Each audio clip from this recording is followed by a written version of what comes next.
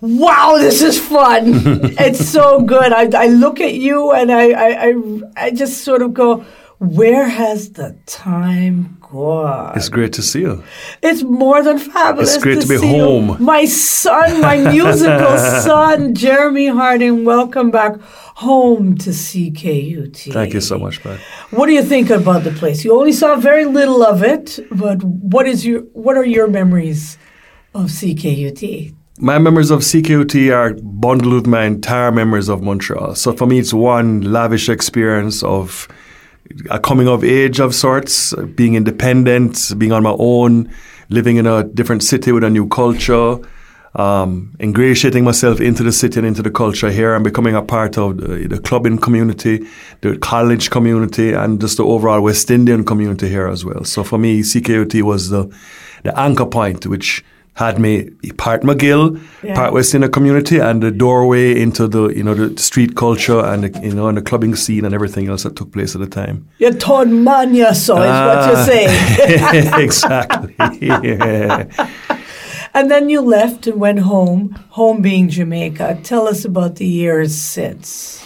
So, yes, I left and went back home to Jamaica. My father's been in politics for years in Jamaica, and they had a general election coming up and they needed help. So I went back with my brother, who was also there as well. I did a short stint in Toronto for like a year and soon packed up and went back to Jamaica.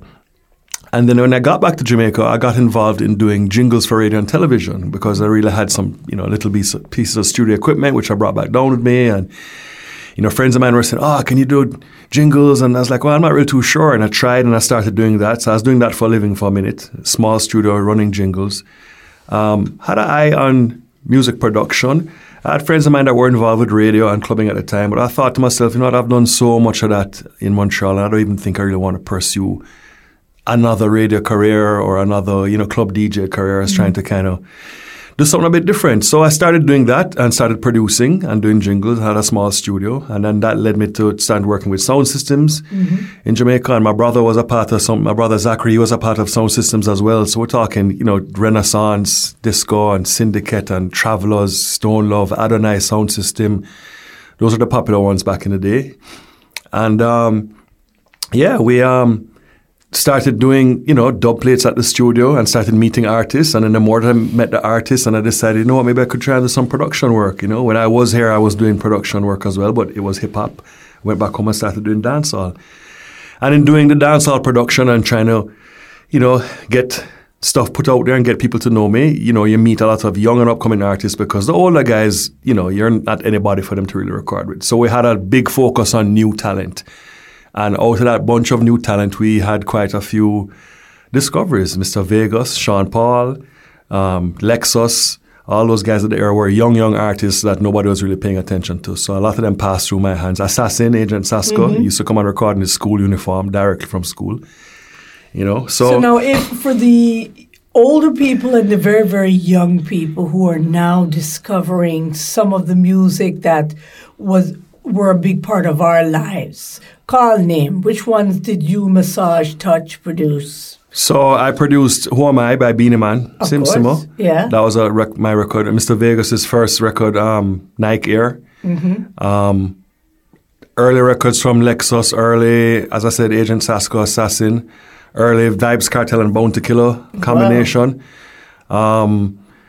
What else? Devante and Tonto Metro. Yes. Give It to Her. Those are my productions. And then the Sean Paul work kind of really took it over and took me into management and outside of the production sphere. And then it just took off. Yeah, so the Sean thing was really that kind of set the pace then for my career. Then you stopped, fell in love, got married, became a different Jeremy. Well, it wasn't, the fell in love, got married part didn't come quite then. So we had a nice run of, hanging out with the guys and touring with Sean and doing the whole sort of circuit and building that career and building myself too, as well as an artist manager and as a producer. You know what I mean? Now, people revere you still as a god here in Montreal. Amongst our generation, I feel I could say our generation, considering I'm 10 seconds older than you. And that's because of the celebrity status. Do you wear that well, or do you get it? No, I don't think so. I still, To me, it's still, a behind this kind of scenes approach, and a real love and a passion for it is where I get it. The celebrity part of it is like, for the artists and the people who are touring, and that's how I see it anyway. You know what I mean? I still have, up to a time I had turntables, I have CD players in my studio now at home. I still was DJing at clubs up until last year.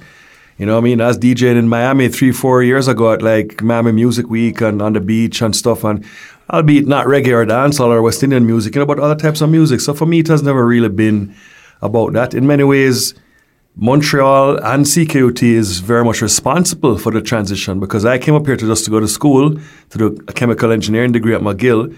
Met my DJ partner, Dave Welchsler, big up to Dave, he's back in New York. Yeah. Any of the older heads might remember. DJ James and the Prophet, right? So, and it was the fact that there was a CKUT that gave us an opportunity to get involved in the music industry, you know what I mean? So our entry point was like, let's get a radio show on CKUT, and it kind of started from there. So without the learned experience of being at the station, my interest for music might not have peaked. At the same way. Exactly in the same kind of fashion. No, we're talking earlier, and we're talking about the digital era. And so you pretty much helped shape some of that in the reggae industry. Mm-hmm. Looking back now, how would you define the music coming out of Jamaica now?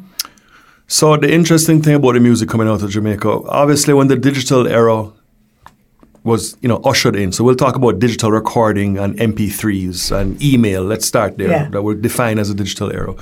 What it did was allow kids from all walks now to be able to make and produce and release music, right? So the traditional Jamaican model would have been the producer with the big recording studio with the 2-track tape, and you have to stand up outside the gate and hope to be recorded. And it was a heavy man business. You had to be, guy with a whole lot of money and connections. Yeah, man, it was that type of thing. That changed with the whole advent, as I said, of that digital era. So it brought a lot of people into focus. People like myself, for example, who went back and built a small studio. And I had like probably the first, what they call a DAW system nowadays, right? Digital audio workstation to record on. Everybody else was still using tape and the big mixing boards. And so with the advent of the technology now, as I said, more younger people are involved. And so it sort of explodes in terms of the output that you can have and from which parts of the society you can have. So it's no longer just the guy from downtown or the gangster guy or the guy from, you know what I mean? It can just be the little kid uptown or whoever that's making the beats. The good and the bad to it, the good is that more people can make more music. The bad is that there's less trained people making music. So you end up with a lot of music which not recorded properly, don't really sound good, not really musical. Bad use of auto-tune, it hurts you know what I mean? Like there's a lot of technical things and But does it even matter? Things. Because I find Jamaica more urban than North America.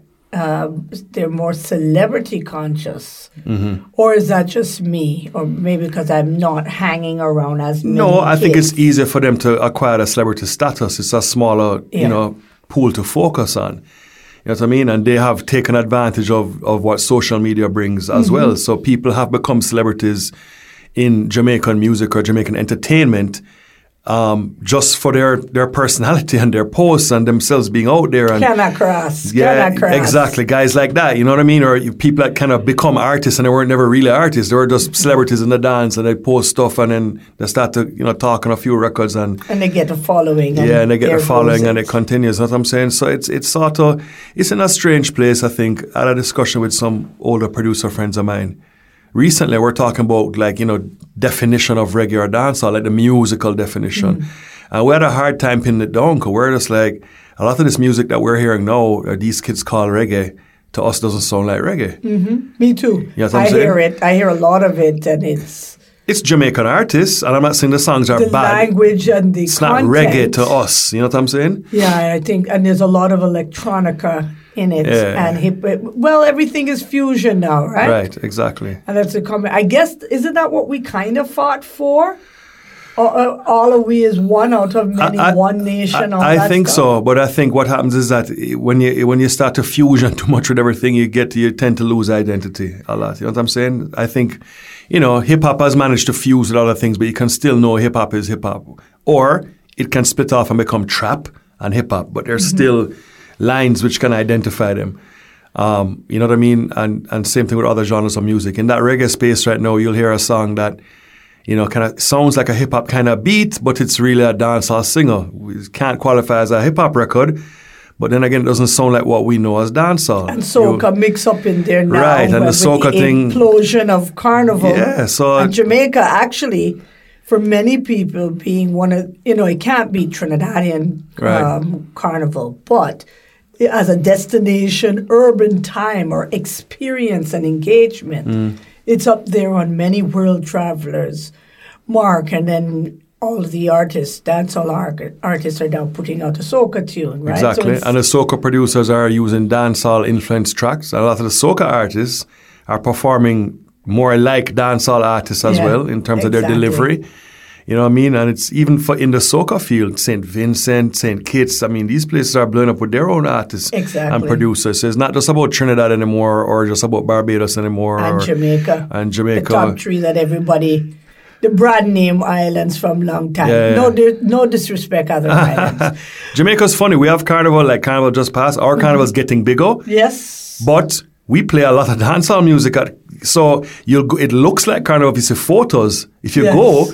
They're playing dancehall. Exactly. That's what they're playing in the streets. You know what I mean? So it's funny where the mix comes. So I think all that was important. I have to remember that when I wanted to be in the music industry, persons older than me in the business looked at us and said, "What are you doing? That can't work." You understand? That'll never work. That sound can't work. That doesn't work that way. You can't be from that background and do this kind of music, etc. And now kids are doing it and saying, "Watch me make it work." Right. You know what I'm saying? So for us to sit here and be like, well, the music has changed. No, it's not the same. Well, it would change. So I think it's about kind of embracing the change as it goes along and, you know, just using your own filters depending on who you are to figure out what you like and what you don't like. I think that's all they can Two questions before I let you go.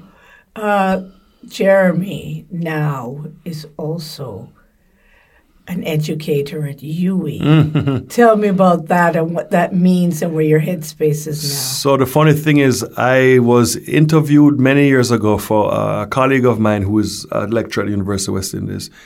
His name is Ray Hitchens. He's actually used to be a musician. He used to tour with Dennis Brown. He's a guitarist. You know what I mean? All kind of reggae famous people back in the day. And he is now working at the University of West Indies. He was doing a book for a PhD, which he was doing in music, in ethnomusicology, talking about the history of recording studios in Jamaica and Cox and Dodd and Studio One and RJR Radio and all this stuff. Interviewed me because of my contribution to the ushering in a digital era. So a few years ago, he contacted me, says, listen, come and do a guest lecture at my class up at the school and talk to the kids about, you know, what you've done in the past or something. So I went to the guest lecture. And then I used to get calls to the other guest lectures. So, you know, when they'd have other, you know, music-related things in Jamaica, you know, copyright things, whatever, the Jamaica School of Music, Edna Manley College is called now, I'd go there and do more lectures. Then I went to Trebas here in Montreal, as people know. Trebas in Toronto asked me to come and give a speech at their thing. So I had kind of sort of gotten this groove of doing circuit lecture things. A friend of mine at Miami-Dade College, his name is Dwayne Summers. He's a studio engineer down there. He used to be on the road with Shaggy and Sean Paul. So he transitioned into academia. He's like, yo, come and speak at Miami-Dade College. So doing that, and then the guest lecturing came up, and then I was pushed and I said, listen, why don't you come here and start, you know, lecturing a few courses? Because we're trying to develop this department that we have here with the culture and the music together. And we need people who are experts in the field to come and impart the knowledge on the kids. Not just the book academia people that can read books about reggae music and come talk about it. They wanted people who have actually been in it.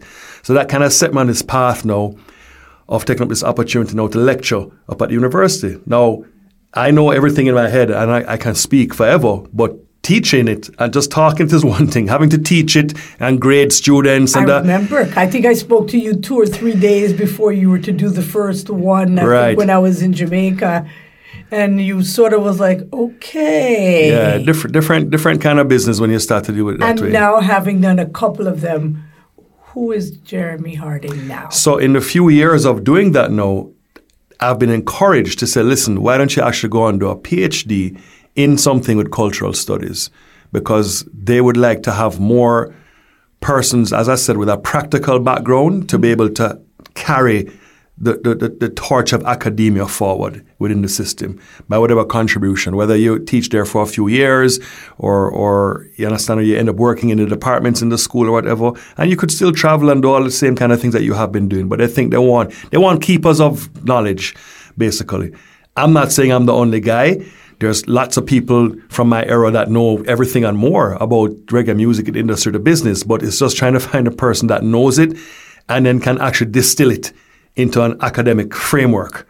I think that's the tricky thing. You ain't no lightweight, because you were there and you carved part of it. So own it, claim it, then teach it. Yeah, So? Exactly. So it's interesting, and I think